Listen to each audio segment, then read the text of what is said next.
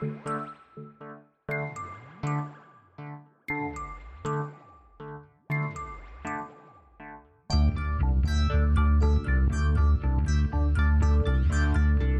is Continuum Drag, a weekly podcast revisiting television sci-fi, fantasy, and everything in between. This week, Automan, episodes 10 and 11. Excuse me. You are, Mr. Mann. Otto J. Mann. Miss Hopkins. Mr. Mann. Mr. Mann, Miss Hopkins. My pleasure. Have you ever done any acting, Mr. Mann? Oh, all the time. I think there's a little Robert Redford in my program. How would you like to do a love scene with me? Right here. Right now. Love scene? You mean like Rudolph Valentino in The Sheik? Something like that. Certainly. Where's my horse? No horse, Otto. Welcome to Continuum Drag, the podcast that's an 11 out of 10. I'm Luke, here with my co-host Jordan. What's real, Jordan? Okay, here's what's real. Listen to my line reading of something from Automan. I'll try to give it a little something. You've made me look like a perfect fool. What do you think? Pretty good. Yeah, thanks. We'll send it into Yeah. Glenn A. Larson. Yeah, not a day of acting, folks. He'll hire you on. Well, we're back for another Automan episode. Despite my best efforts, we continue. Yeah, I know. You know, as with a lot of these things, you have this weird love-hate relationship because some parts is kind of fun to watch and it's silly and talk about, and this is always the most fun part. But then there's those dark moments when you're by yourself and you have to watch 45 minutes of this drudgery, and it's like, why are we doing this to ourselves? Then you wake up the next day and you're like, that was about a 7 out of 10. That is true. I'm like, that was terrible. Man, it's about an 8. Well, before we get into this week, I think we've gone on long enough to really get a feel for Automan, which means it's time for us to recast it into a blockbuster motion picture for the year 2022. Yeah. Well, I don't think we can get it out this year, so next year. Next year, it's all the special effects we have to still do. Yeah, there's a lot of special effects in this movie.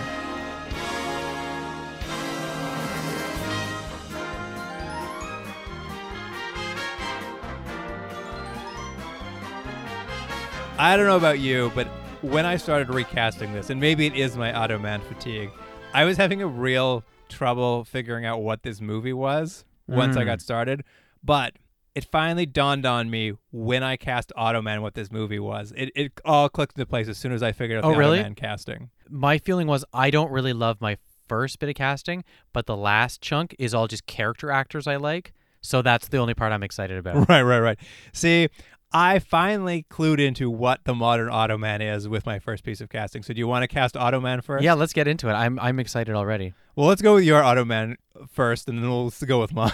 Okay, I have 2 picks. Because I'm so excited. I have 2 picks, but I'm not.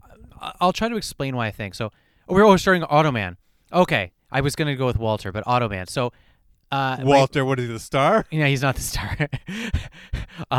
So my first pick is I tried to think of this sort of personification of what a sort of insecure, not very self-assured, lacking in confidence, meek sort of man, what he would create, his ego, I guess. And I tried to think who kind of represents that, like, ultra masculinity and muscles and everything. So I put Henry Cavill, Superman himself. I mean, that's not a bad choice. Yeah. I'll say I was thinking, I'm like, what is this movie? Who leads this film? And what does an Automan look like in 20? Well, how do you take this already like weak idea and move it into the modern age? And I realized there's only one casting choice: Ryan Reynolds. Oh no! Because if this were remade today, yeah, you know what? I'm gonna give it to you right off. I'm gonna say my next pick was at least maybe somewhat physically similar looking, which was Alexander Skarsgård, just because I thought he'll do it. Yeah. But no, I think Ryan Reynolds is the thing. I think he'll be very smug. And he'll be very funny, and I'm the only person in the world who doesn't think he's funny. So he'll be that way. He'll be that way where he's funny, but he's not actually that funny. Yeah, and and here's the secret for everyone: he's good looking, so everyone has decided he's funny because he's marginally funny. He's not funny, everyone. He's as funny as George Clooney. Everyone said George Clooney's funny. Guess what? George Clooney's not that funny. He's just movie star funny. Yeah, exactly. He can like wink at the camera just enough for you to be like, oh, that handsome guy's in on it too. Yeah. Well, I think that's a good Automan. Really, I was just like, as soon as I thought of that, I'm like, oh yeah, I understand this Yeah. movie. I understand this movie now. Yeah. I understand why it's a blockbuster. All right, well, let's go into Wally then, our nebbish, if you will, our nebbish leading man. I have 2 picks again. I've tried to pick someone who my first thought was, Wally, you don't really like him that much. You kind of need a punchable face. Okay. So I thought Miles Teller. Oh, that's an interesting choice. That's not a bad choice. Yeah. I was thinking, who's the actor who plays Automan or Wally in the Automan series? Oh, it's Ricky, or not Ricky. I think his character in I Love Lucy.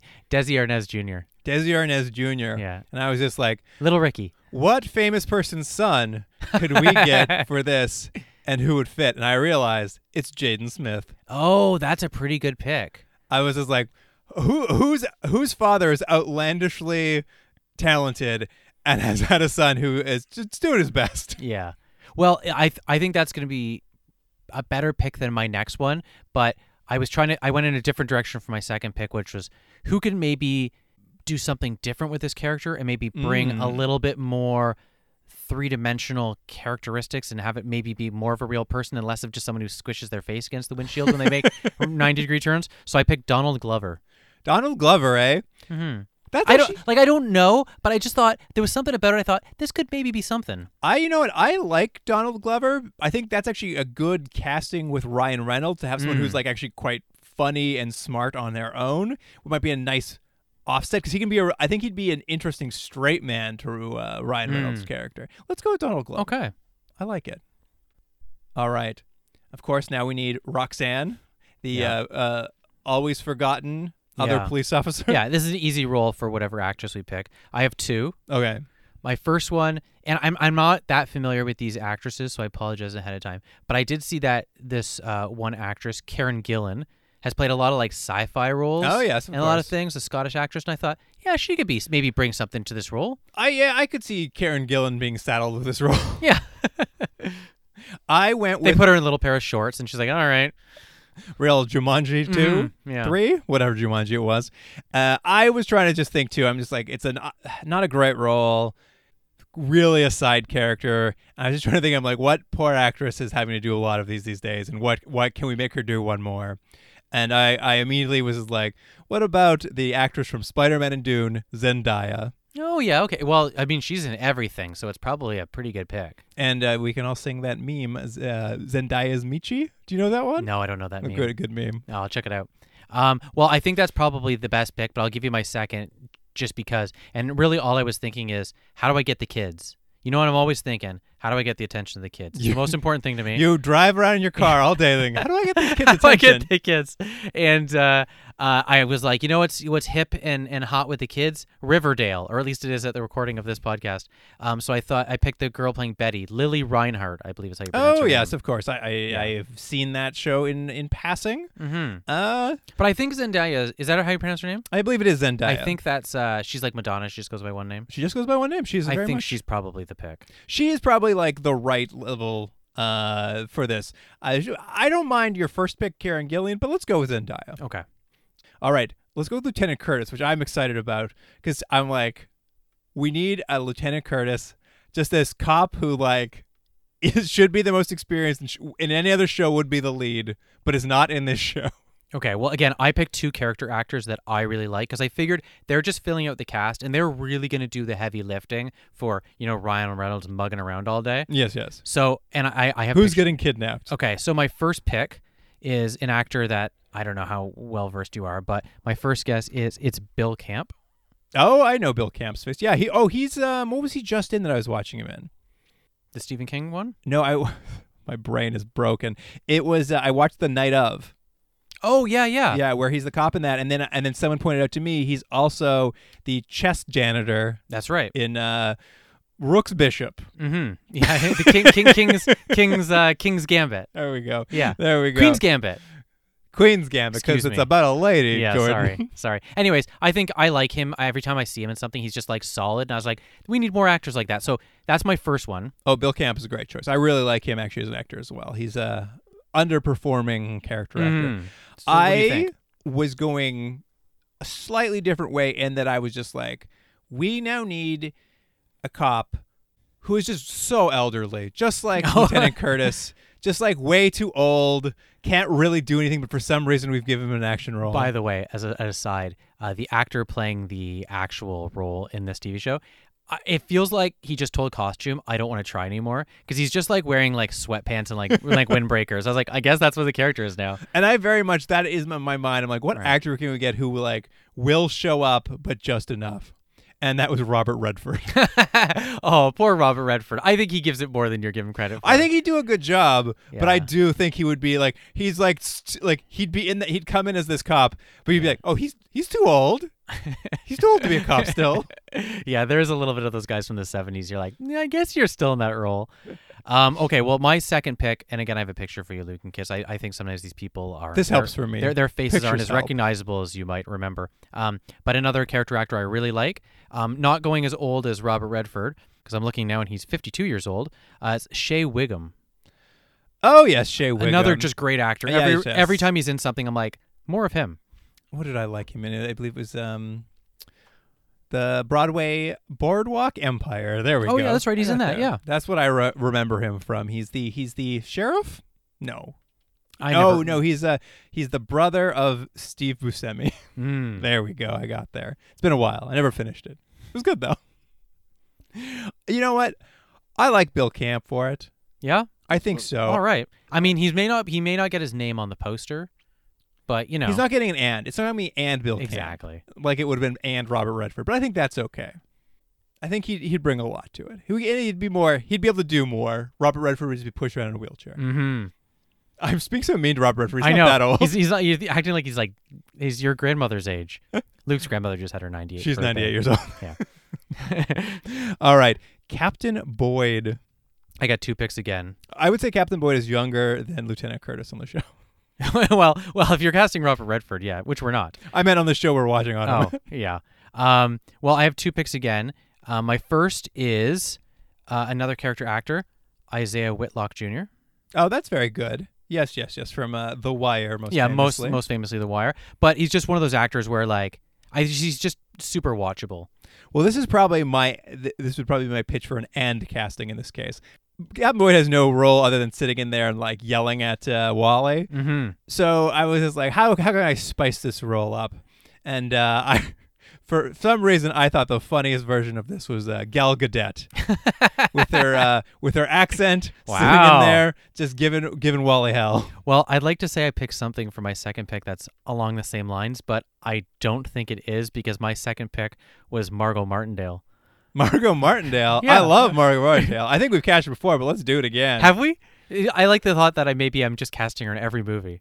I feel I mean, like she's a great actress. She's great. I think she'd make a great sheet captain. Yeah. Is the same idea of just someone yelling at Wally, Mhm. and she would do a great job of it.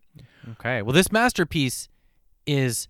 Before we give the director, do you want to do a quick recap of who we have in this movie so people can whet their appetite for the director? Sure. I don't have to recap them again later, though, right? No. Great. So right now, the cast for this movie is Ryan Reynolds as Automan, Donald Glover as Wally, Zendaya as Roxanne, Bill Camp as Lieutenant Curtis, and Margot Martindale as Captain Boyd. Okay. So I have one choice for a director. I'm assuming you do as well. Yes, that's correct. Why don't you go first and tell me your reasoning? All right, this was a tough one. I was trying to figure out who directs this movie, and I had a lot of trouble, and I don't know if he's quite the right fit. But I decided his knowledge of action and cops are what brought him to the table here, and I'm going with Anton Fuqua. And Fuqua? I believe that's how you pronounce it. He would have done Training Day, the Equalizer yeah, okay. movies. Very gritty stuff, but maybe he wants to try his hand at Ryan Reynolds-style comedy. it's funny. I picked someone a little bit similar. At least I think maybe the reasons we have are similar. And I kept thinking about, the current state of these sort of big. I'm assuming this is like a big superhero type movie. It's big for sure. Yeah, it's. You said the budget's $400 million, I think. I mean, how else are we going to get that a blue glow? Exactly. And sort of Marvel and DC and these other companies, they're sort of getting these smaller directors to, theoretically put a stamp on the movies. Get an indie in there. But they're not putting their stamp on because it's just going through that. They're not sausage. allowed. They're not allowed. Yeah. But I thought, who they do it to next? Minari director himself, Lee Isaac Chung. Lee Isaac. It's gonna be his. He's like, I just made a $2 million movie. Now it's time for a $400 million movie. I think we have the same reasoning though. It's like a director that you wouldn't think would do one of these big movies. Yeah, I mean, I don't think Antoine Fuqua is that. I think you could easily see it now. I think he does very large movies. His are usually just much more like gritty. I like yours. I think that's a great idea. Let's bring this indie into a sausage factory and force him to like watch Ryan Reynolds make wisecracks after. Yeah, we shoot the movie. We decide that we don't like 40% of it, so we reshoot it again, and then we get up some terrible. Well, that's when movie. we bring Antoine Fuqua in. Yeah. We get him in just to redo all the action sequences. Yeah, and then we go, you know what? Don't worry. The sequel that we just call Auto will be much better. The Automan. Yeah, the Automan. Yeah, exactly. That's pretty good, actually. The Automan. Well, I'm only making Automan so we can remake it as The Automan. Exactly. Great, Jordan. I think this is one of my favorite movies we've done. I'm surprised. Well, it's so much better than this show that we're going to talk about. That is true. I'm not going to get into it because I only occurred to me as we were coming down. Sometimes we talk about which plot we would use from this, and I didn't want to do that because I couldn't think of it. But I realized as we were starting, I'm like, oh, we definitely just used that a ransomware episode where like someone's hacking the city because that's perfect. That was works. the episode so far of we're going to talk about 10 and 11 today. Of the 11 episodes, that's the only one really that made sense for why Automan's there. Yeah, either that or it's a hilarious movie where Ryan Reynolds tries to be a rock star and then a stripper and then he tries acting on his hat on. I'm just saying now, I was a little disappointed in the stripping. I mean, you wanted it and you didn't get it. I did, yeah. Okay. Here's the IMDb summary for episode 10, Murder, Take 1. Before you give the thing, don't you think this is a dumb title, seeing as we just had an episode called Murder MTV and now Murder Take 1? I would say this trilogy of Automan episodes is like the equivalent of The Simpsons where Homer has a different job every week. Right. Because this is just like, I was watching this and I'm just like, hey, apparently you guys don't want to make a crime show anymore, so why don't you just have Otto have a different job? Like just give up on the crime because you're already bad at doing crime shows. Just make him have a different job every week. Yeah, if that's what I you know. want. It is what it's become. Anyways, I cut you off. Here we go, you guys. A slight digression there. Former movie star Veronica Everly is suspected of the murder of a gossip columnist, Keith Gillette. Automan discovers a Hollywood producer, Michael Hagedorn, has a greater motive for murder. As Gillette had discovered, Hagedorn was financing a movie with drug money. Yeah, that's it. I think that's it. Did you notice a couple of the people I want to point out that, what's his face? Gillette's played by character actor Ed Lautner, who I don't know if you were familiar with. He's in a lot of movies at the time. But what I was really weirded out about is, well, I don't know if I was weirded out. I was surprised, is Michelle Phillips plays Veronica Early. I don't know if you know who Michelle Phillips is. I didn't even know she did any acting. She's one of the singers from the Mamas and the Papas. Really? And I was like, I know her somewhere. And I looked it up. I was like, oh, she did acting? And like I saw she did like kind of a little bit in the 70s, like bits here and there. Maybe that was like her post-singing career. But I thought, what an odd choice. But then maybe that makes sense for this kind of show. Like, we got you one episode on Automan. And she okay. lived next to Gunnar Larson, and he asked if she was busy that week. Yeah, exactly. But yes, this week, Automan is going Hollywood. Oh, yeah. And there's some of this doesn't make sense. I'm just saying. I mean, whatever. It's insane. A gossip columnist has been murdered at the start of it, and of course, Lieutenant Curtis is put on the case. And the gossip columnist's assistant shows up with a pocket full of like scraps of notes of stories he was working on. Yeah. To which I believe Lieutenant Curtis is just like, "Oh, I've got a computer jockey. He'll handle all these notes." Yeah. This is something that I think you mentioned right off when we started talking about this show. Is there's some knowledge of computers, but also not a lot of effort to want to learn more about how anything works. So their version is you just give a computer scrap paper without any directions or instructions or commands, and it just spits out answers. An answer. Yeah. Well, it's so funny too. It's very like I maybe it was Kevin in the first episode mentioned. It's very like 1960s Batman TV show. Yeah. And it's very funny too because like I think we've seen a variation of this. I think with receipts in another episode or something where I was just like, no, Lieutenant Curtis, this is your job to look at the clues. Like you should just read these over and piece together the evidence.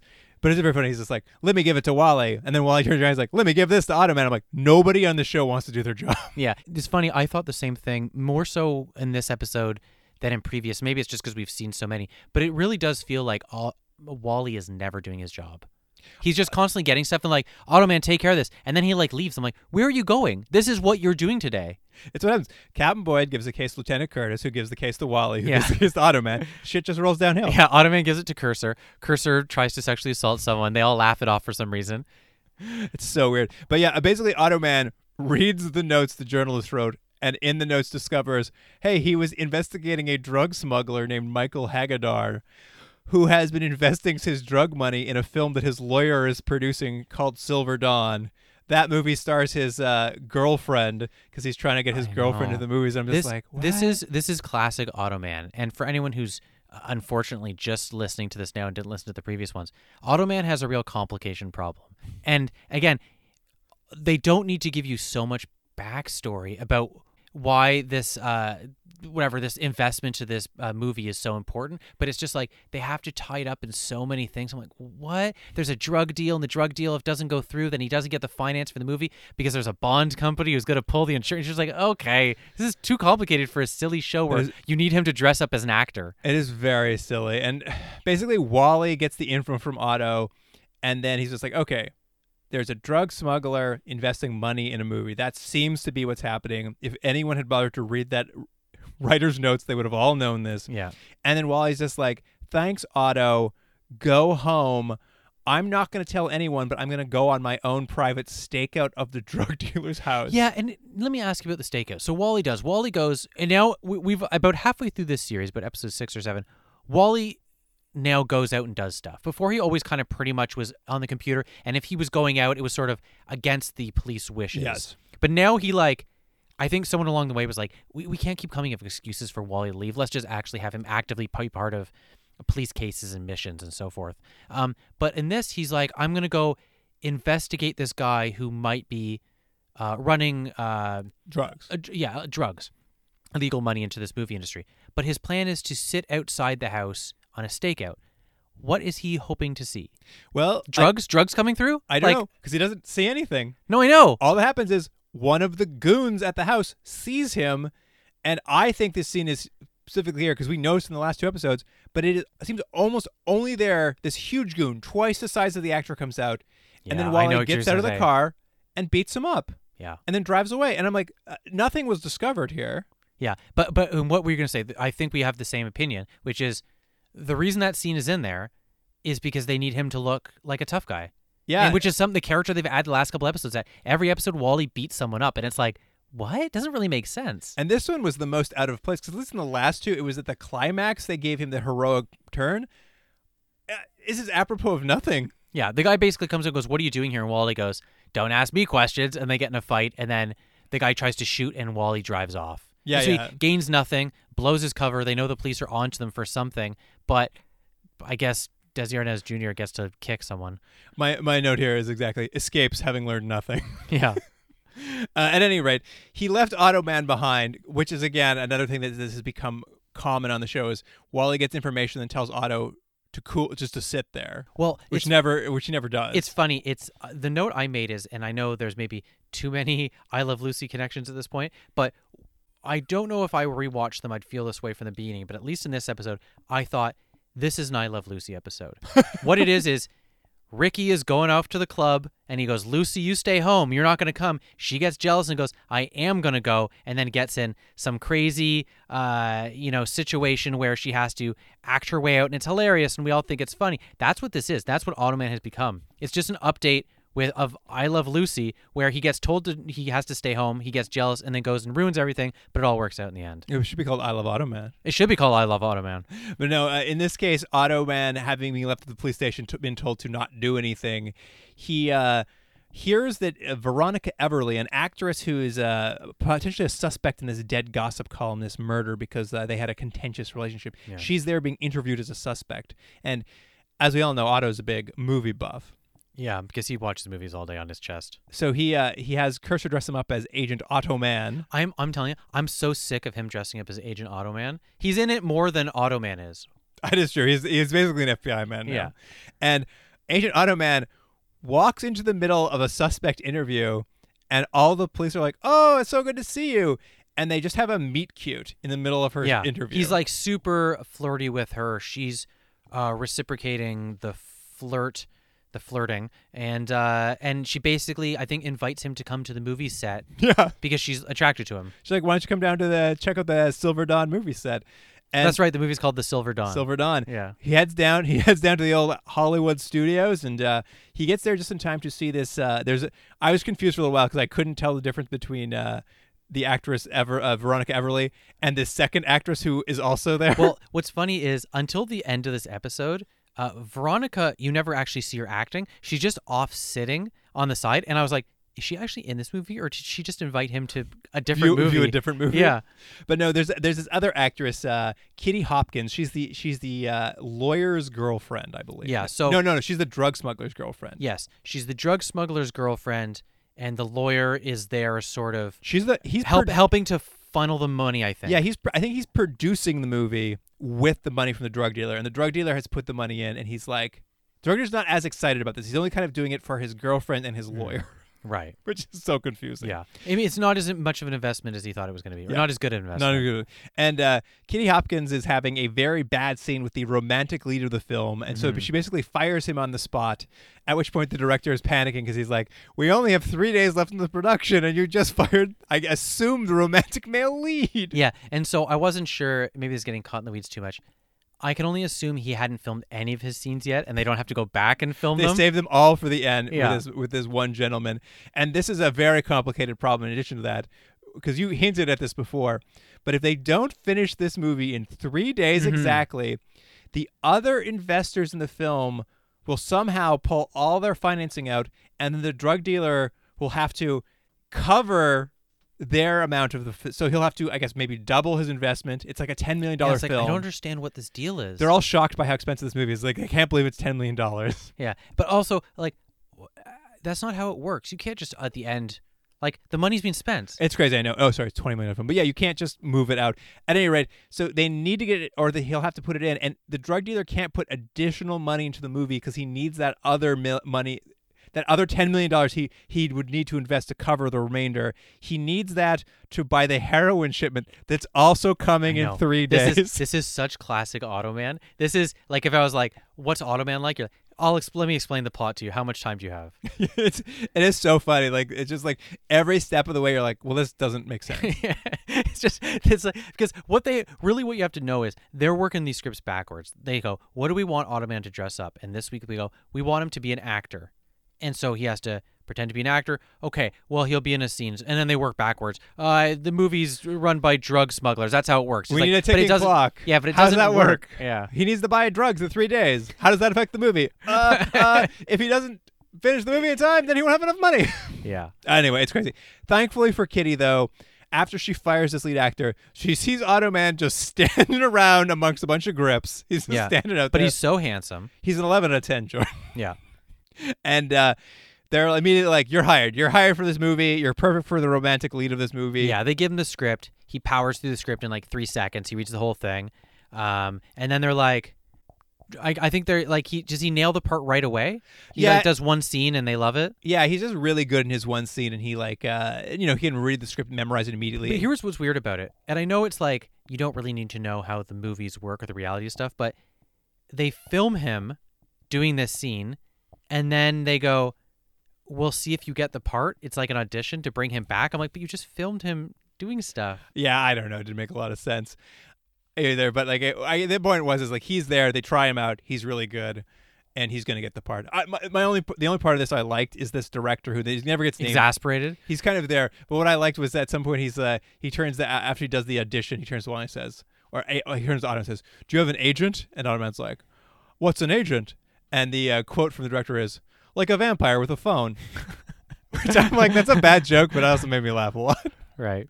Like a vampire with a phone. Yeah, but the director's really just there to be exasperated the whole time, and because, as you're going to know, he's just going to... I have to say, Automan's kind of plot is he has to sort of be as annoying as possible for reasons we're going to explain to delay things, but he actually really frustrated me watching this, and I just couldn't think... I'm like, you're wasting everyone's time and money being such a jerk. I hate you so much. This was the episode you really bothered me. Did you, it just hit too close to home. Maybe. But did you catch Automan's full name? Oh, I wrote it down somewhere. He gave himself a middle initial for some reason. What was it? He's just like, fill out this contract. What's your name? He's like, oh, it's Otto J. Mann. Oh, that's right. You know what I did write down, though? He says at one part, he's like, I want to be an actor. He says, I could be an actor like Clint Eastwood. Dirty Otto. Dirty Otto. Yeah. That's Homer's middle name too, right? Otto J. Homer J. Simpson. Yeah. That made me laugh. This whole episode, though, is basically, unsurprisingly, Otto's a great actor. Immediately, like right out of the gate, he's like a great actor. He's good at everything. And I realized as soon as this started happening, I'm like, oh, I know this movie. It's that Al Pacino movie, Simone, about that time they make a computer graphic actress who's so good she's going to take over movies, but it's just Otto, man. I don't think anyone remembers that movie. I had forgotten about it too until I started watching this. Here's what I remember. It was Simone, but the I is spelled with a 1. Yeah, and I believe the E is a 3. Because it's Sim 1. She's the simulation one. Yeah, I got it. It's good. Anyway, Lieutenant Curtis is, of course, doing his job and investigating the murder of the gossip columnist. And as he's doing that, he gets a little call with an anonymous tip at the police station. He didn't say that. You know what he said? I guess I wrote it down because I laughed. A hot tip. Hot tip. Sorry, you're right. It's a hot tip. And it's a phone call comes in and says, hey, meet me after dark in a random alley by yourself. Which, of course, if you're a good police officer, yeah, Jack's like, of course I'll go. No further questions. Yeah. At which point, a semi-truck smashes the shit out of his car. It was again, this show is so weird, the tone.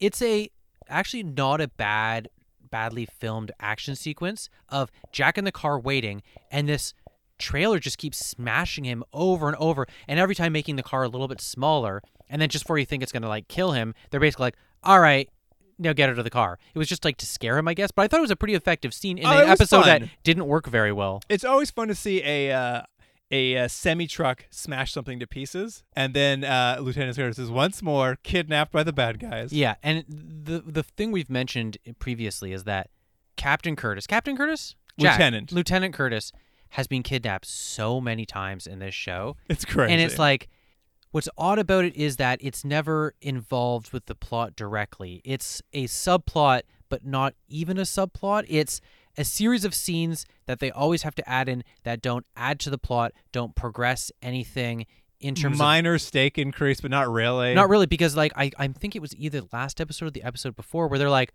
oh yeah, Curtis is captured. Anyways, we'll get to that later. And that's what it is too. It's like, it's not, and the thing is, it doesn't even raise the stakes in the world that they create for the villains. I mean, the best example of that was the time he went to that tropical island and got thrown in jail, and he's just like, just leave me here. Yeah, exactly. That's exactly what it is. So just so you know, he's going to get captured again. He is captured, and it doesn't really matter. I mean, at least it's not Roxanne getting kidnapped every time. That's true. Yeah, at least they're doing it to the male character. That's true. You would expect this show to only kidnap Roxanne. Yeah, and this show does have a lot of those sort of tropes that are indicative of this time period, this mid-70s to mid-80s. But weirdly, the biggest, what I would call maybe sexist problem with this show is not over-sexualizing or putting the female character Roxanne in situations that are stereotypical female positions, like you're saying, being captured and need to be rescued and stuff. It's something almost even more weirdly sinister, which is just don't give her anything to do because we don't know what to do with a woman.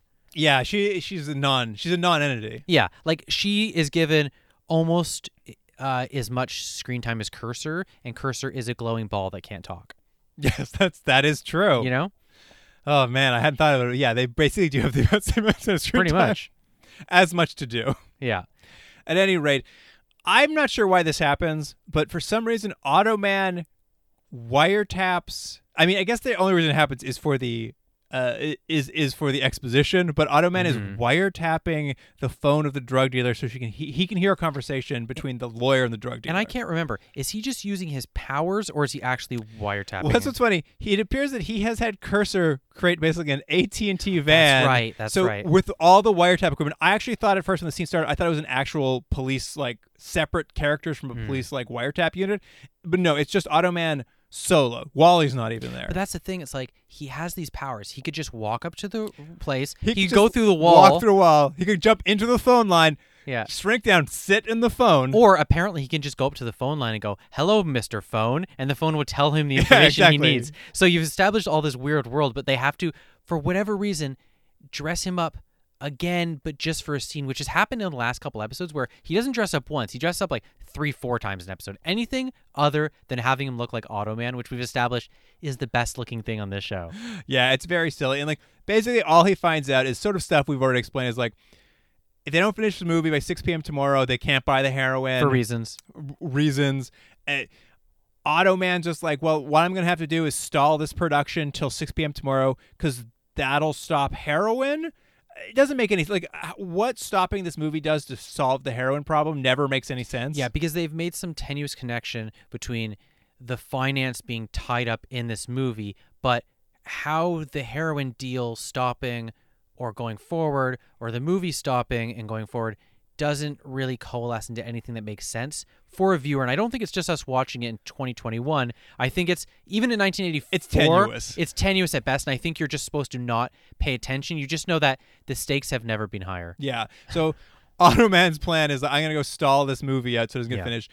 Before he goes, he's like, I did manage to get the first 4 digits of that phone number, and they did mention they kidnapped Lieutenant Curtis. So if you guys can figure out where these phone number digits go to, you'll find everything. And I'm sure we've said this in the past watching this show, but it's insane to have scenes and tasks that seem designed for a computer and give that to a human and have the computer do things that are designed for a human. Yes. And it's just bizarre. It is crazy because now it's Wally's job to just look at a phone book until he finds the right phone number. And I mean, look, we shouldn't criticize too much because guess what? It works.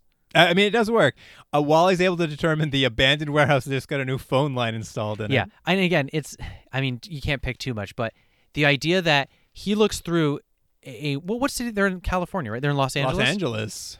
I'm assuming there's quite a few warehouses. you would think. Yeah. And a few phone numbers. Yeah, and he found the one phone number that's into a new warehouse, and he's like, well, that's fishy. I'm like, not necessarily. What if it's a new startup company and the first thing they did was put in phone lines? But it's like, I understand that's being picky, but of course he's right. It is a stretch. I know. And him and Captain Boyd jump in a car. They drive over. They rescue Lieutenant Curtis from the goons, although not before Captain Boyd is shot badly. Yeah. It's the first time we've seen the captain kind of go out on, I want to say a mission, but like on a case, go out to be on the line. He's certainly like in the middle of an action sequence. Yeah, and he runs in, pulls his gun. They shoot him immediately, which I think both of us thought it looked like it was his chest. Oh, yeah. He went down so hard. I was like, did they just kill the captain? But no, he's like kind of winged on the arm. But I have to say, he's a bit of a badass because he still kind of apprehends the guys. And then they're like, are you okay? He's like, yeah, I'm all right. Not only am I okay, not hurt, I'm going to go do this again in a scene 2 scenes from now. Yeah. He just walks it off, and then him and Lieutenant Curtis hop in a car. Not Lieutenant Curtis' rescue. He's like, I know where the heroin is. The 2 oldest guys on the cast. They drive off to the docks, bust in on the heroin sellers, and then like beat them up and stop the heroin. Yeah. Which is funny because it almost feels like this could have been, a special episode where you just follow the other characters. Like, what do they do when Automan and Wally are off? It's like, it could have just been Curtis. Super adventures. Yeah, the adventures of these 2 old guys who were actually doing like police work. Police work, yeah. But, I mean, maybe too much to ask for this show. Did you notice that the heroin goons were playing a card game? Oh, yeah. And what was it? They say something when they win. What is it? One of them throws down his cards and stands up and yells, Gino! Gino. I don't know what that is, but I like it. Anyway, back on the movie set. There's 3 hours left to finish the movie. Yeah, so first they said there was 3 days. Now there's 3 hours. So what we haven't seen apparently there's been a full 2 days. It's been a full 2 days of Automan being the most obnoxious person, because the gag that we've seen previously is now it's how much can he delay the movie by acting like a prima donna, sort of. Yeah, and it's actually more than that. It's like it starts out that, but it's like it's to the point where no one would believe he's just temperamental or difficult. Like, he's quite actively trying to wreck the movie. There's no way you could think anything other than that. No one's gonna miss this. No one's gonna. He's late. He wants special food. He wants a trailer. He can't remember his lines. And like, and not only that, and then he's like, they've lit one way. He's like, I want the scene to be lit this way, and I want to change it to snow. And you're just like, and they just are, I guess, in such a difficult position that they only have 3 hours left. That they're like, give in to all of his demands. Yeah. I just wanted to say to the director, I was like, you probably have a double, right? Yeah, you have enough. Don't worry about it. Just shoot him from behind. Well, that's what I kept thinking to him. Fix it in ADR. There's only 3 hours left. Like, what could you be missing? Yeah. You can't be. You probably have enough. It's because it's that weird TV movie version of what movies is for the viewer, and it's like, well, it's the end of the movie, so we must be shooting the big final scene. It's like, no, they shot that weeks ago. It is very stupid, and it's very funny too because that what's her name, Veronica Everly, I want to say, the actress we haven't seen since the beginning of the episode. That's what I mean. It's like she's just been sitting around, and again, until this scene, I was like, is she in this movie or not? But she is, and it's such a weird character to have brought because they've doubled her with another woman. Why didn't they just have the other woman be the character? It does feel like there's only need for one actress and they have two. I guess I don't know, they're playing a love triangle or whatever. But like she walks by and Automan's just being like so like ruining this movie, and she walks by and she like winks at him because I guess she knows he's an FBI agent because they met the police agent. But she winks at him. She's like, "I get it. You're trying to do something here." And I'm just like, "How? What?" The quote I put is she says to him, "I like your style," and I was like, "Well, of what?" He's ruining the movie that you're getting paid for and all these people are getting paid for, and this is what your job is, and he's ruining it for reasons he has not explained. No, not at all. And you're just like, you know what? Let's see where this goes. Let's see what happens. And it all culminates in Otto decides to slow the movie down by he summons Cursor. They turn on a big wind machine. Which, by the way, everyone sees Cursor. I know. It was insane. Everyone's like, huh. But like basically they turn a wind machine. Snow starts falling. It's so chaotic. Like the entire set literally starts exploding. Like there's like Roman columns in the set, and they start just exploding. Yeah. For some reason, there was a lot of dynamite that was ready to go. It was insane. But it's to show the amount of destruction they do. Which, if we haven't made it clear before, there is no reason to have done this. Like the delay itself is annoying enough, and could have just been done by his annoying behavior. But there's no reason for them to delay. He's destroying an entire studio now. Yeah. And there's no reason. It's true. This is a little off topic and a little to the side. Could you figure out what time period this movie they were making was set in? I thought the same thing. I think it was supposed to be some sort of 1930s Great Gatsby-esque sort of thing is what I thought. That is 100% what I thought too for almost the entire time I was watching it. But there's one scene where Automan comes to work and he shows up, the set's behind him that we've seen this whole time, and they seem to be shooting women in workout gear doing aerobics in the middle of the set. Oh, really? I didn't notice. Just in the background. And I just kept waiting for them to explain what that was, and they never do. And I was just like, I don't know what this movie is. Yeah. Well, I like the title. What was it? It was Silver Dawn. Oh yeah, the Silver Dawn. Yeah. At any rate, this is basically concludes the movie. Everyone's running off the set, and we cut to the drug smuggler's there. He's with his actress girlfriend who's put in this movie, and the lawyer producer's there, and they're all walking out together. And then the girlfriend turns to the drug smuggler and says, "Have I got a surprise for you?" or something to those lines. Yeah. She steps away from him, walks up to the lawyer producer, kisses him. She changes allegiances. She's like, "We're double crossing you." Well, here's the thing about this, though. Yeah, they do this double cross with a couple minutes left in the episode. But the weird thing is they didn't invest any time in her. So we don't know about her. We don't know her motivations. We don't know her character. We don't know the lawyer. We don't know anything about him. We don't know anything about the drug smuggler. So we don't know anything about him. So this turn, is the audience supposed to be shocked because we've just met these characters? Well, it didn't make. I was like, okay, so why is she doing this? None of it make sense. And all we know is Automan has now stalled the movie 3 hours, which just means now this drug dealer has to put the money he was going to put into heroin into finishing this movie. But the lawyer pulls a gun. He's just like, "I'm robbing you now. Give me the keys to your house. I'm going to rob your safe." I'm just like, to what end? I know. It wasn't like they set it up that this guy, this lawyer, was purposely trying to get the drug smuggler to invest in the movie because he knew that it would crumble and thus he would take over his empire or something. That's not good, but at least maybe there's a sense of logic. No, yeah, it comes out of nowhere, this last second double cross, and even that lasts 2 seconds because then Wally walks in. He's like, "All three of you are under arrest." And like 2 of them are like, "Okay," and one of them runs off and claims some scaffolding so that Wally can have another action scene where he like wrestles him off the scaffolding. And then he gets to like swing down on a rope like he's Robin Hood or something. Yeah, and Otto gets to make a bunch of cardboard boxes for a guy to fall onto. Yeah. That's the action scene we went through as fast as possible because it doesn't matter, and it's like it just feels so perfunctory. But the one thing I want to say is after he's killed, I'm assuming he's killed some grips and gaffers and stuff in this destruction. But then he leans over to Wally and with a real wink he goes, I guess my performance is a real showstopper. And you're like, oh, okay, thanks for the pun, Automan. But this cuts to the classic Automan button at the end where we wrap everything up. And Lieutenant Curtis, Captain Boyd is usually in these, but I guess because he had so much to do this episode, they cut him out of it, give Roxanne the button. Yeah. And the button is just there looking at gossip columns, the trades or something, and all the trades are talking about, like, what happened to this sensational new actor from Silver Dawn that's disappeared? What happened to Otto J. Mann?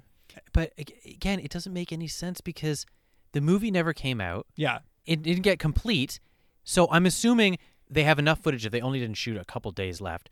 They'll go do reshoots. The assistant editor saw it. Yeah. You can't believe it. They'll recast him. So who like someone looking at the raw dailies is, I got to go talk to the gossip rags about this guy. Like, I know, and the whole point is, why are we talking about this? Why are we getting caught in the weeds? It doesn't really matter because the point It's is just so Automan can be like, I retire from acting. and so he could pull out a headshot and be like, Oh, do yeah, I that's still right. do autographs? And it's actually the guy's headshot. And I it's just like- forgot that Chuck Wagner pulled out his own headshot. and it's like, that's what all this is for. And this is such a mess of a dumb episode. So dumb. It's just so dumb. Oh, well. Well, you ready for the next episode? I am. Here is the IMDb summary for episode 11. Zippers, which, by the way, it made me laugh because there's a strip club in town called Zippers. Oh, is there? Yeah. I didn't know that. I don't know if it's still here. It used to be here years ago, Zippers. Well, we'll have to look it up and go after the show. Anyway, someone look it up. I'm sure there's many strip clubs called Zippers. It's very clever. Are you, angry with me, Walter? No, I'm not angry. Furious, yes, but not angry. I've been waiting for you for 20 minutes. I couldn't help it, Walter. 5 encores. And $347. Here, take it. It's for you. I don't want it. This is exactly the reason I left you behind. You've disrupted my entire investigation. Would it help if I told you I've uncovered the connection to all those burglaries? No, it would not help. When are you You did what? Automan goes undercover as a stripper in a ladies-only strip club. Exotic dancers Gary Baxley and his partner Stanley are suspected of making wax impressions of the owner's keys and burglaring their houses when they are out. Yeah. Yeah. It's a bit of a confused synopsis, but it's basically there. Yeah, the basic plot is there's a series of robberies. I can't remember how many they say Hit here. 25, I believe. Yeah, so there's been a series of robberies, and the one thing that's connecting all of these robberies, other than I'm assuming they're in one major area of Los Angeles, one neighborhood, is that there's no forced entry. It seems like they've come in. They've come in either all these people have coincidentally all left their doors open, or these people have somehow been able to get in with the key. And Wally apparently in the past weeks has been trying to figure out what the connection is. Or at least they've been working at some point on this case. Yeah, I mean, as the episode starts, what we're seeing is the first one of the robberies take place, and what we come to learn is that it's one of the male strippers who's in there who when we see him at the strip club later, his gimmick is he dresses as a cat burglar when he strips. That's right. Yeah, you see him go robbing, being a burglar, and then his character as a stripper was a burglar. I think he just saved money. It was like a 2 for 1. Saved money. When we see him basically stealing a bunch of jewelry, but they really focus in on this very large ring he's stealing. Can I mention though? Did you notice who that actor was? I did. Yeah. Should we say now? You might as well. Okay, so the guy who plays the burglar is James Morrison, who I don't know if he's that well known, but for us and for people listening to the podcast, he played Colonel McQueen in Space Above and Beyond, and I recognize him right away, but he's much, much younger, obviously. This is a good 10 years before, but right away I was like, oh, It's so funny. I didn't clue in till the last 10 minutes when I was just like, why is he so familiar? And then I was like, I looked him up, I'm like, oh, he's from Space Above and Beyond. Yeah. So it is funny how often we see actors appear in one show and then we'll watch a show decades later and that person shows up again. It was fun to see a connection like that for sure. But yes, he's there stealing jewelry, steals this one very large ring before he hops in his car, heads back to work at Zippers. And you know what I like though?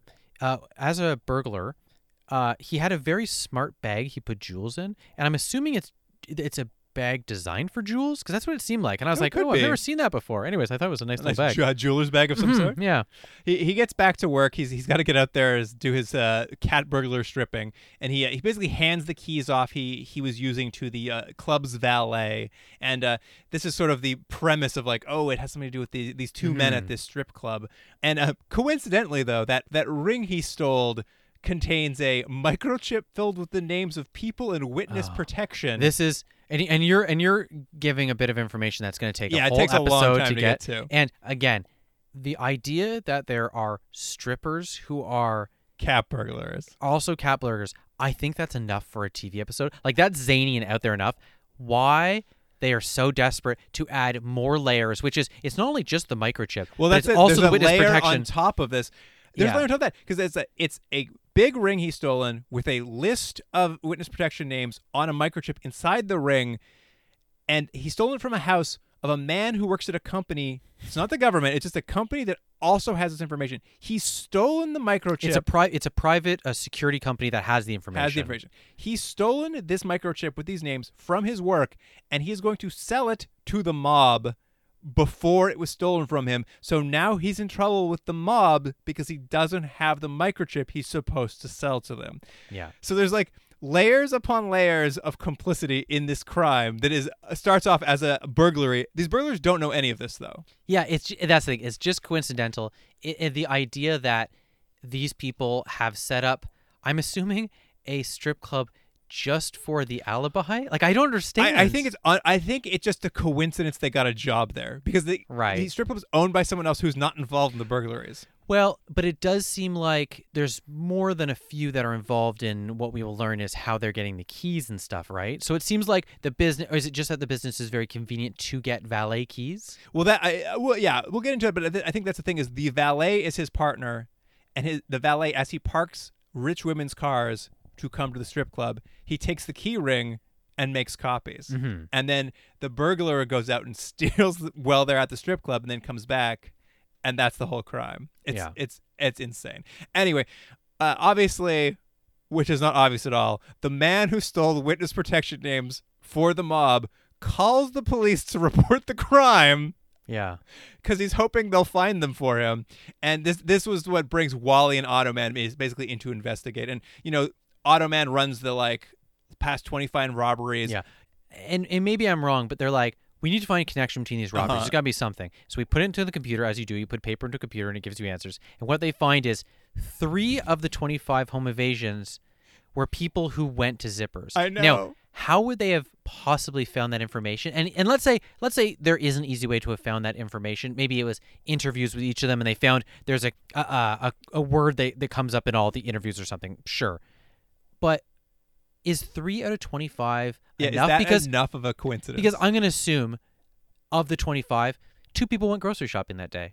Yeah. Do you know what I mean? Like, 100%. it's so tenuous. It's such a tenuous thing. And the thing is, they miss an entire beat here. Because I think where they're going with this, which maybe there was in a draft, is the idea it's like 3 of the 25 people who we interviewed admitted to being at Zippers. So then you have a scene where you're interviewing the woman whose house is robbed and she doesn't want to tell her husband she went to the strip club. Like, that's what that seems like it should be going, but that doesn't happen. They're just like, 3 of the ones are connected to Zippers. We gotta go to this strip club. I'm like, what? And on a separate note, it's funny that they have decided this is a strip club because obviously this is network TV, but it's network TV in the 1980s. So the stripping is very tame. You have maybe a man take a top off, but the whole point is so you can have Automan do a dance strip sequence later, right? But they could have said it anywhere. It doesn't have to be a strip club, and it seems like they made it difficult for themselves, and then they were like, why did we handicap ourselves? It's like, well, yeah, why did you? You could have had it. It could have been a vaudeville club. It could have been a bar. It could have been anything. If the whole point is it just needs to be a place that had valet. That's it. That's all you need. That's all I needed. It's true. And this is basically enough to, it's Wally's big break in the case. He runs into the captain's office to tell him, it's like, hey, Lieutenant Curtis, Captain Boyd. I like this scene, though. I figured out where we should go. And they're like, Wally, shut up. There's an armed hostage taking. We don't care.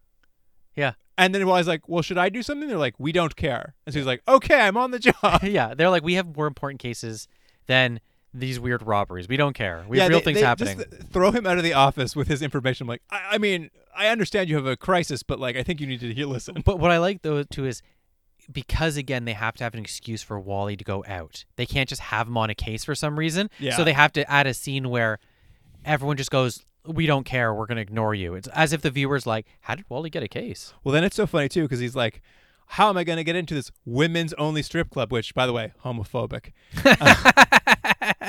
Yeah. But he's like, I'm going to have to get Roxanne for a scene so she can go to the strip club and then let me in a back door. But what is the hilarious thing they have? Well, that's the big joke is they get there and she's like, I've never been to a place like this. And the bouncer's like, oh, you're our regular Roxanne. And you're like, oh, Roxanne. Yeah, it's like, I know it's nothing. It's just nothing. I don't even get what's the joke. The joke is she goes to a strip club. Yeah. What's the joke? She goes all the time. She's a regular there, but she was telling Wally she doesn't. I'm like, who cares? I don't Yeah, care. who cares? Yeah, I don't care. To be fair, a lot of the show could be I was chalked like, up to who cares. I was just like, why can't Wally just walk in the front door? I don't understand. And again, this is a scene that creates what you think is going to be an obstacle, but it's not, because Roxanne then goes, yes, I'll go in the front. Immediately it lets him in the side, and he's in the club. Now, does Wally get thrown out? No. So there's no reason. I know. There's no reason to add the line that men can't be there. It's like, why? Well, when I was just like, I need Roxanne to help me with this. I'm just like, is she gonna like? I thought for a second he was gonna dress in drag. Look, I know this is bad, and that would have aged poorly, and it's not a scene we need to see on TV and stuff anymore. However, it would have at least made more sense. I'm just saying, it would have made more sense. None of the ways they could go, they choose to go with it. At any rate, Wally, as has become really common now, is like, Automan, you can't come. Which, barring the fact that maybe you're right, Automan doesn't need to come. At this point, we've established if you tell Automan he can't go, Automan's going. Like, why even bother telling him not to go? Because it's I Love Lucy. Exactly. So Automan gets to Zippers first, parks his car in a very tight space. Well, okay. I wasn't going to talk about this, but his parking job is really focused on. I don't know why. It's like I know why, because he wants to give them his digital keys, I guess. No, not even but that. Because he doesn't, right? No, so it's he just parks in a tight space. The space. valet goes, do you want me to park the car? And he goes, no. He parks in a remarkably tight space, which, by the way, when he gets out of the car, they don't show up. I'm like, because there's no way he physically could get out of the spot. There's like an inch on each side, maybe. But he then uses his super hearing and supervision to watch them essentially cut keys. He basically gets out of his car, goes into the employee's entrance of the strip club, which I guess Wally could have done himself as well, but he didn't. Goes in, uses his X-ray vision to just see the stripper and the valet making copies of keys, solves the crime within the first 10 minutes of the episode. Yeah. I'm just like, it's just like, oh, mystery solved. But why did he have to bring his car in? Just walk over. Yeah, there's no reason. So he solved the mystery, and the only turn here is the owner walks by and says, oh, are you the replacement dancer I ordered?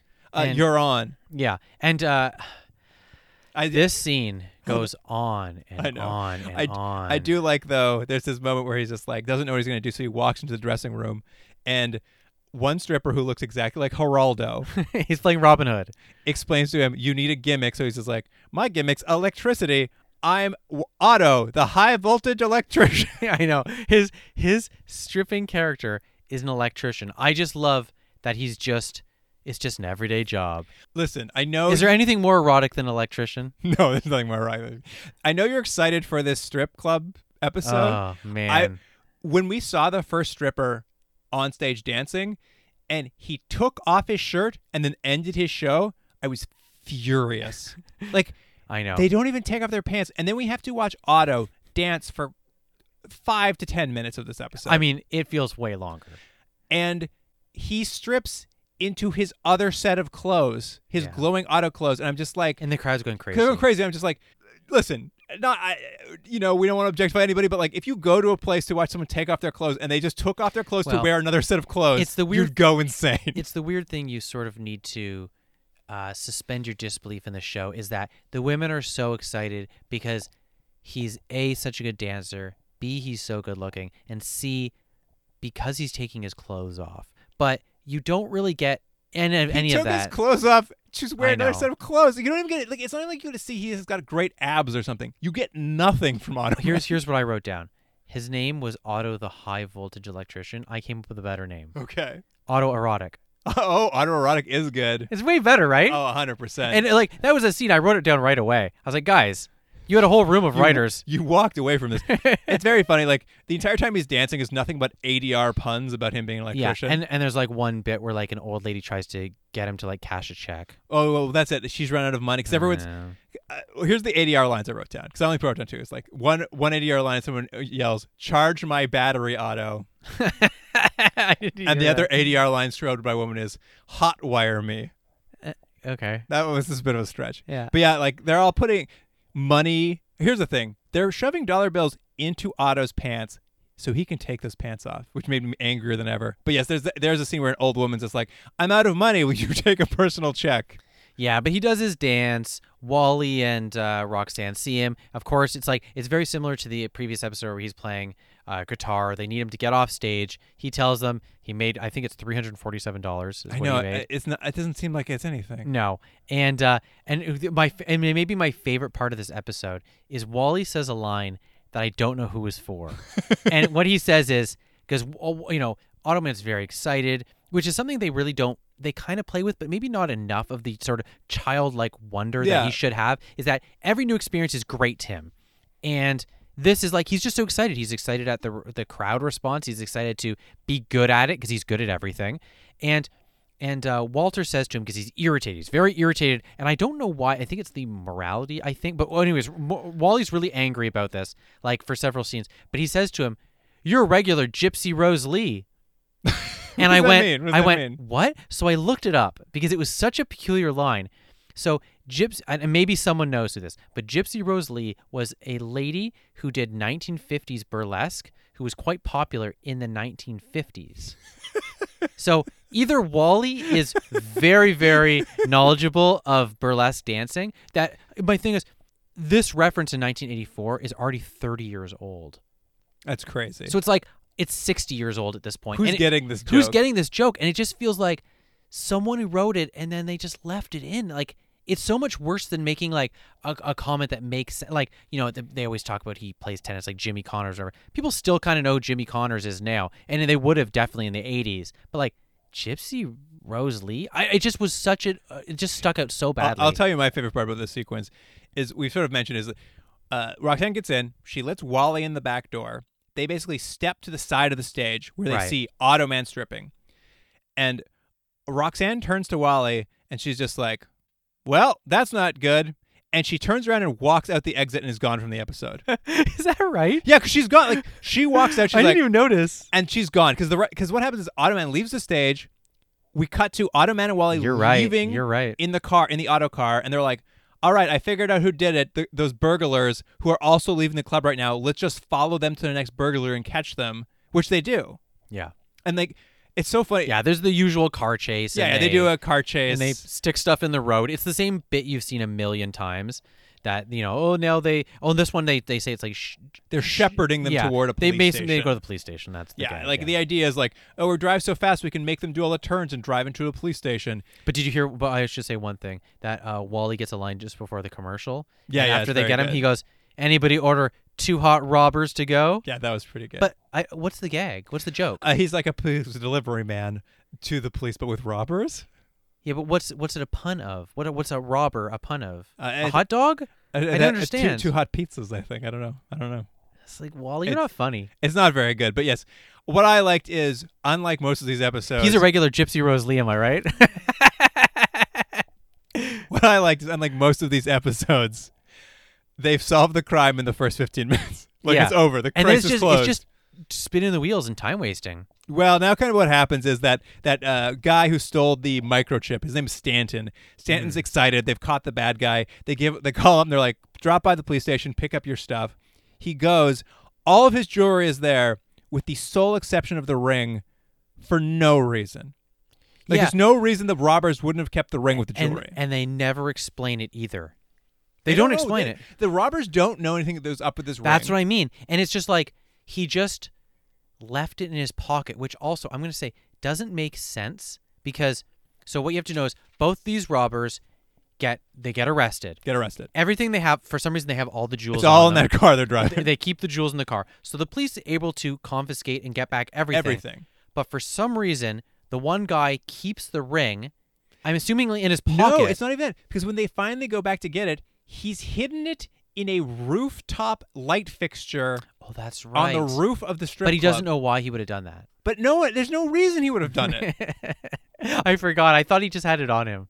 Anyway, it makes no sense. But Stanton's all upset. He's like, I didn't get the ring back. He calls up the mob. And he's just like, hey, mob, I didn't get the ring back. But as soon as these two burglars make bail, I'm going to like ask them what they did with the ring. Yeah. And at this point, the mob's just like, okay, well, what do we need him for anymore? I did like this part. They're basically like, well, we don't need you. We can do that ourselves. So they just kill him. They just kill him. But between this phone call, so he makes this phone call to the mob, says, I'll talk to the burglars when they get out of prison. Hangs up. And the mob's like, well, let's just kill him. Let's move on. Between that hang up and like 2 minutes later, the Stanton guy picks up the phone, calls Wally, has a complete change of heart, says, hi, is this Wally? I stole something from my job, and I think my life's in danger. Hangs up, murdered. Yeah.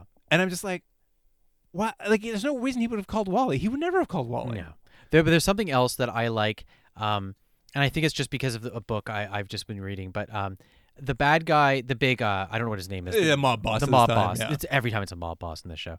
But the mob boss in this, every time he has a line, it's kind of like a weird veiled threat. And I wrote down a couple. Like he says at one point to Stanton before he gets killed, he goes, if you don't find it, tell your wife to dress in black.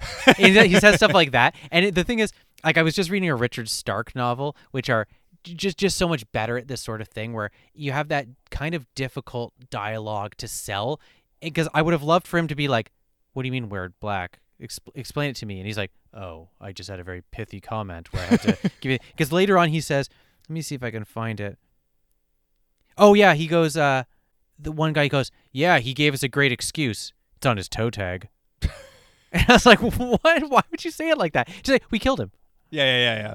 Who is the actor playing this mob boss? Oh. I recognized him, but I had no idea who he was. It's a character actor, James T. Callahan. As soon as I saw him, I'm like, Jordan will know who Oh, this no, is.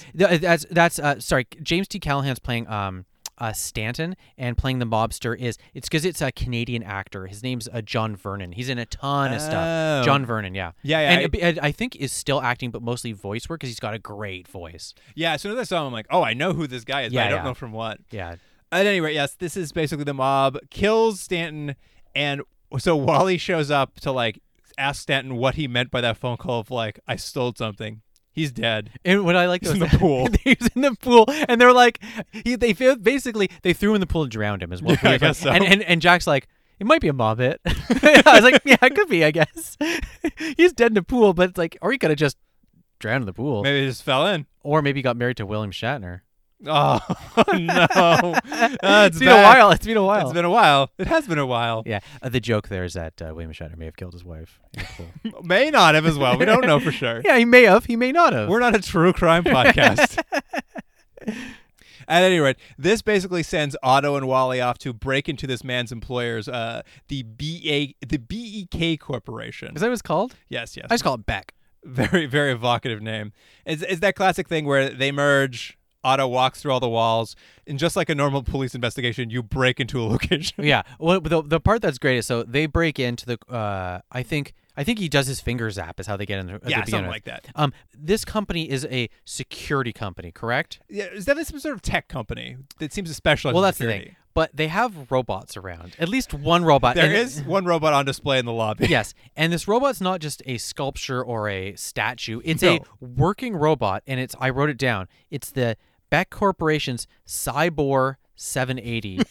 Cyborg good. Yeah, Cybor 780, and it has what we've again, another sort of terrifying thing they've added to this universe is that all technology is sentient and has personality and thoughts and feelings in this world and can communicate with one another.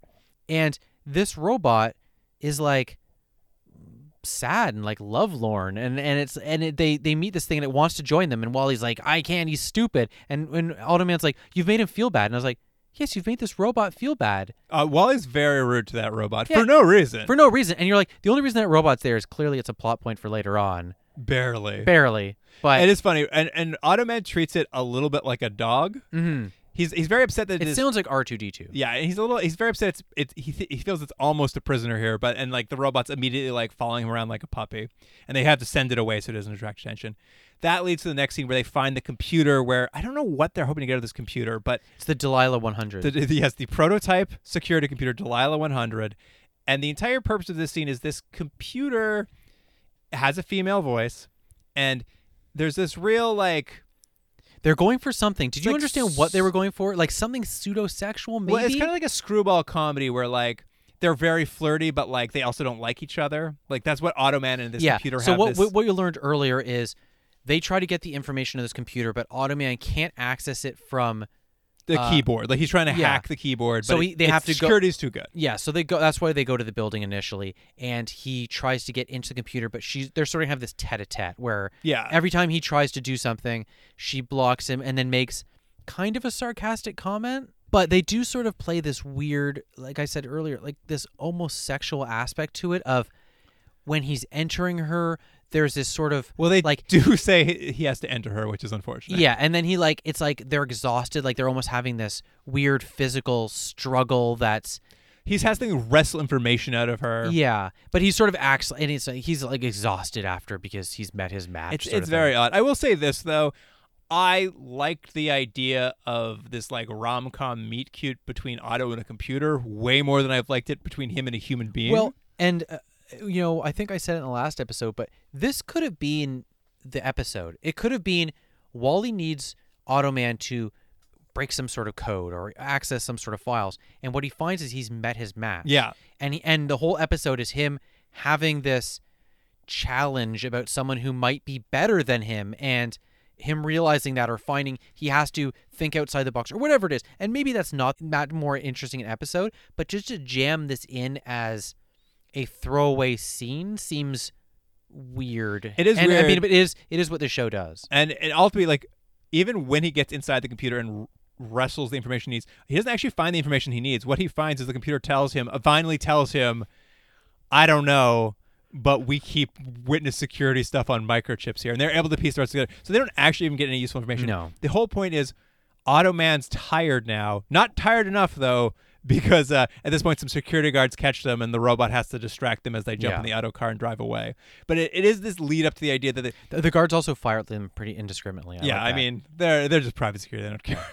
But they basically now are like, okay, we know that ring probably had a microchip in it, and we've apparently heard in an off-camera sequence that those burglars got out on bail. Yeah. So what we should do as two police officers is break into one of the burglars' homes and wait for him there. So he can tell them where the ring is? Yeah, apparently. So they can ask about the ring. Yeah. They get there, and as Wally has stated, or as Automan has stated, he's very tired. So he's like, instead of zapping electricity out of a power socket like he normally done would, many times, yeah. he will instead disappear for a period of time. Yeah. And so then, of course, as soon as he leaves, Wally's there by himself, and Wally's back to his helpless mode. So the bad guy... Mob bosses or the mob goons show up. They show up, and now Wally's in trouble. Yeah, Wally's got to pretend like he's the burglar. Yeah, so that's the gag that happens. He's like, I got to think on my feet. Instead of having them just get rid of me, I'll pretend to be this guy. I can't remember what his name is, but he pretends to be one of the robbers and sort of talks his way into them not only not killing them, but that he wants them to bring him to the main mob boss because then he'll tell them. Yeah, he'll negotiate something with the main mob boss. And, like, the stakes are high because the mob goons are like, well, we can't kill this one. We killed the other burglar already. Yeah. And I think you get the toe tag line here somewhere. Yeah. And Wally goes back, meets the other mob bosses, kind of like, I'll give you the ring for $25,000. And the guy's like, I don't have that kind of money on hand. He's like, well, I'll wait. Yeah. And I guess it's all just to buy time. Unfortunately for Wally, the mobsters, these mobsters are actually pretty smart compared to our usual ones. One of them are like, I'm just going to stay in this guy's house and look for the ring. You take him back to me, but like, if we can find it here, we'll just murder him. It doesn't matter. Yeah. And so this mob goon's looking through the house, and the real burglar comes home. Old Lieutenant Commander Ty, whatever. Yeah. From Sizzler. He comes home, meets the goon there, and he's just like, yeah, I stole the ring. I'll take it right to it. Yeah. And of course, and the jig's up, so they know Wally's faking. Wally's not it. So they're like, let's bring them all to the strip club, and we'll look for the ring there. Of course, this is also the exact moment that Automan reappears in the apartment, overhears everything. So he also races to the strip club. So as like they're all at the strip club, the guy's pulling the ring out of the light fixture to hand it over. Automan causes a power surge so the lights go down for a second so Wally can grab the ring and run out. And as Wally runs out, him and Otto merge, and then Otto runs out onto the stage of the strip club so he'll strip while they wait for police backup to come because they can't get him while he's stripping. Yeah, I don't know why. I don't know The why. mob can't run out on stage in front of that mob of women who's Yeah, it's like- cheering. Like, just have two people grab him and be like, Drag him off. drag him off, and then be like, oh, that was weird. Like, Yeah, I don't know. It is just basically to buy time. Yeah. Reinforcements arrive. The mobsters are all arrested. The list is recovered. Is another successful case. oh, but then we go back to the station. Yeah, we gotta do the button at the end. We find out that I think that the place is gonna have higher security or something like that. What they say, this made me laugh because there's the Delilah like 1000 who like he forced that information out of. They basically say it's like they're never gonna trust Delilah 1000 with that kind of security again. I'm like, but she didn't do anything wrong. Yeah, deactivator. Anyway, and then like Wally's like, and that lady from the strip club who owns it, she keeps calling and asking where you are, Otto. I said I fled the country because you're a wanted man. And then Roxanne throws up the door and she's like, and he's like, Otto man, you're late for your shift at Zippers. And Otto man's like, uh-oh. Yeah, so you find out he's still stripping He's because he still likes stripping. it so much. He's still stripping, yeah. Yeah. What a turn. Yeah. Jordan, are you glad Well, we waited so long? I was kind of disappointed in this one because I think this could have been either, and I'm not saying it was better, but it could have been a lot zanier and sillier for what this premise is, or a lot raunchier. That's the thing, is the strip club is barely used. It barely used. That's the thing. It's like they tease it that there's going to be something about it, and there's a reason for it, and it could have been anything. Yeah, Could be 100%. anything. Could have been anything. Could It's have been a club. It could have been an office. It doesn't matter. back to that magic club. Oh yeah, the Magic Club. Yeah. At least we got some magic. What then. was that lady? I don't know if you remember. Remember she had something. She was like, "This is gonna be a real stinker" or something. What did she say? Oh yeah, this is gonna be. What was it? A floppo or something. Floppo, yeah. It's gonna be a real floppo. Yeah. That was what Zippers was. Yeah. It was a real floppo. I don't know. Any final notes on these two episodes, Jordan? Now let's rank them. Yeah, all right. What do you think about Murder Take One? You know, in some ways, it's just a standard episode of Automan. It's got whatever highs there are, and it's got all the lows there are. But I found him more irritating than normal on this. But I mean, it's just so like nothing. This show, like, I find it hard to have any real strong feelings. I think you have stronger feelings. For me, it's just like, what are we beating up this person who's already dumb? So I have 4 to 10. You know? I don't. It's like, Automan, you can't do long division. He's like, I can't. So what am I going to say? I mean, I said it at the top of this episode. This show's just become what wacky job does Otto get this week? Hey, it's true. And honestly, I would like it more if that was all it was. Or if there was a reason for things, or there was a consequence to things. But because they get so convoluted in us nonsense, it just becomes that. It's just putting hats on for no reason. If it was a comedy about wacky Otto trying a new job every week, that'd be fine. It's really as they have to interweave a crime that and this one, I mean, next one doesn't make much sense either, but this one, especially with the double cross at the end, where it's just like, also, I'm changing boyfriends. I'm like, what? I don't care. I know. It's so odd. I'm going to give it a 2. Yeah, okay. And now, the one you've been waiting for, Jordan, Zippers. Ugh, I was really disappointed in Zippers. You built it up so much. It's because I saw the synopsis and I was like, oh, how are they gonna ruin this? And leave it to Automan. They did. I don't know. I thought it was a little bit better than the last episode. I don't even know why. I mean, 4.5. Is that too high?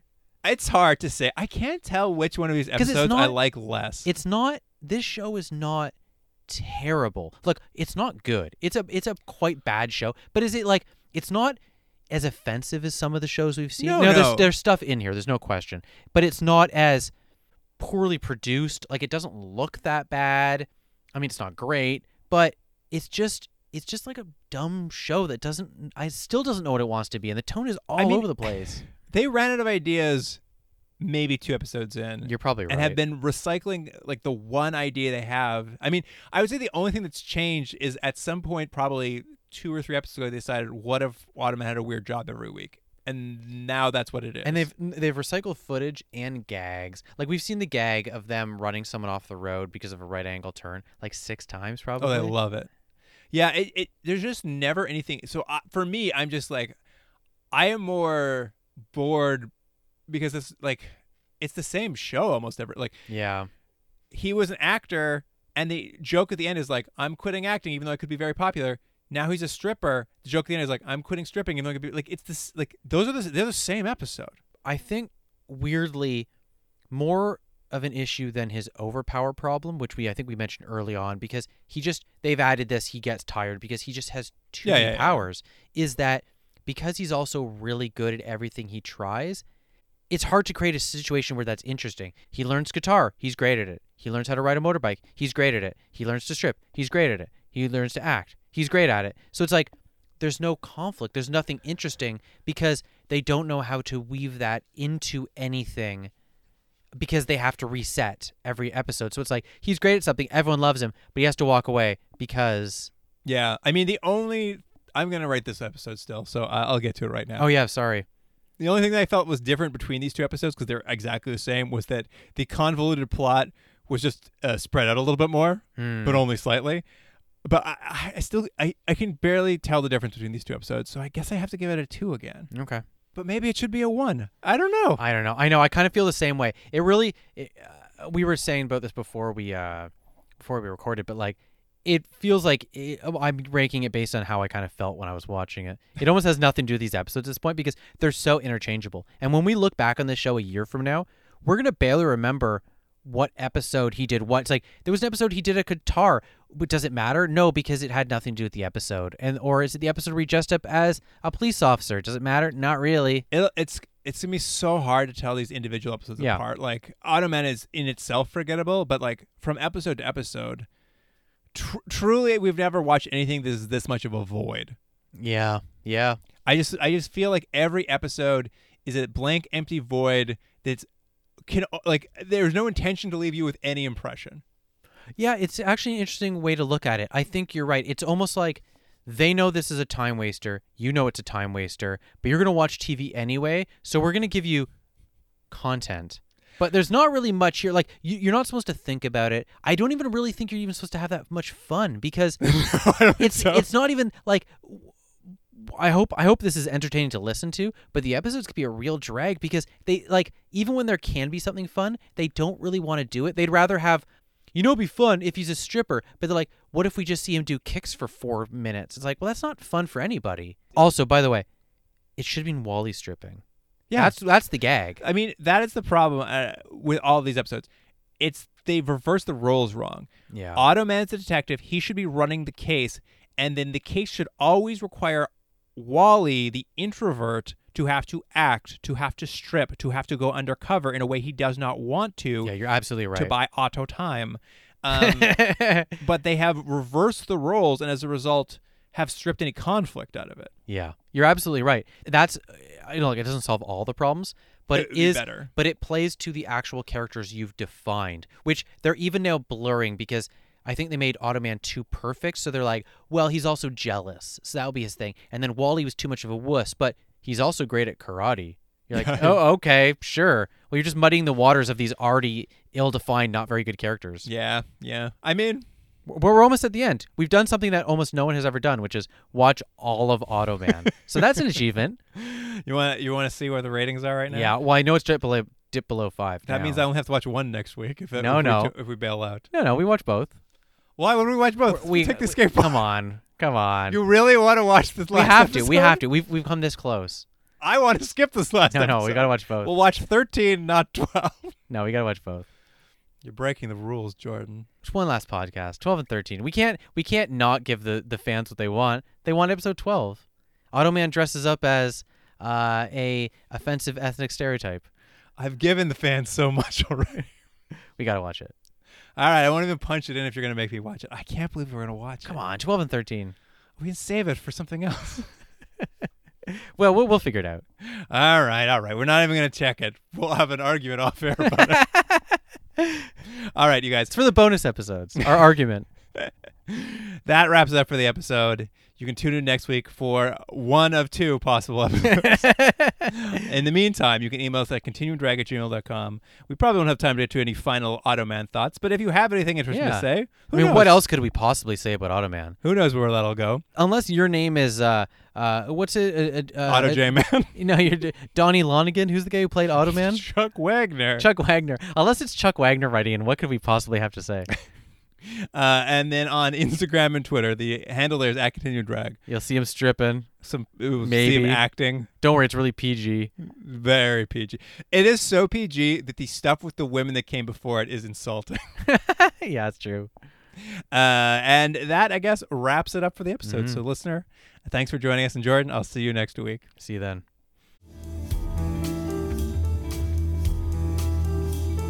Continuum Drag is recorded in Toronto, Ontario. Theme music by James Rex Seidler. Produced by Jordan Dullock and Luke Black. Special thanks to Aaron Hughes.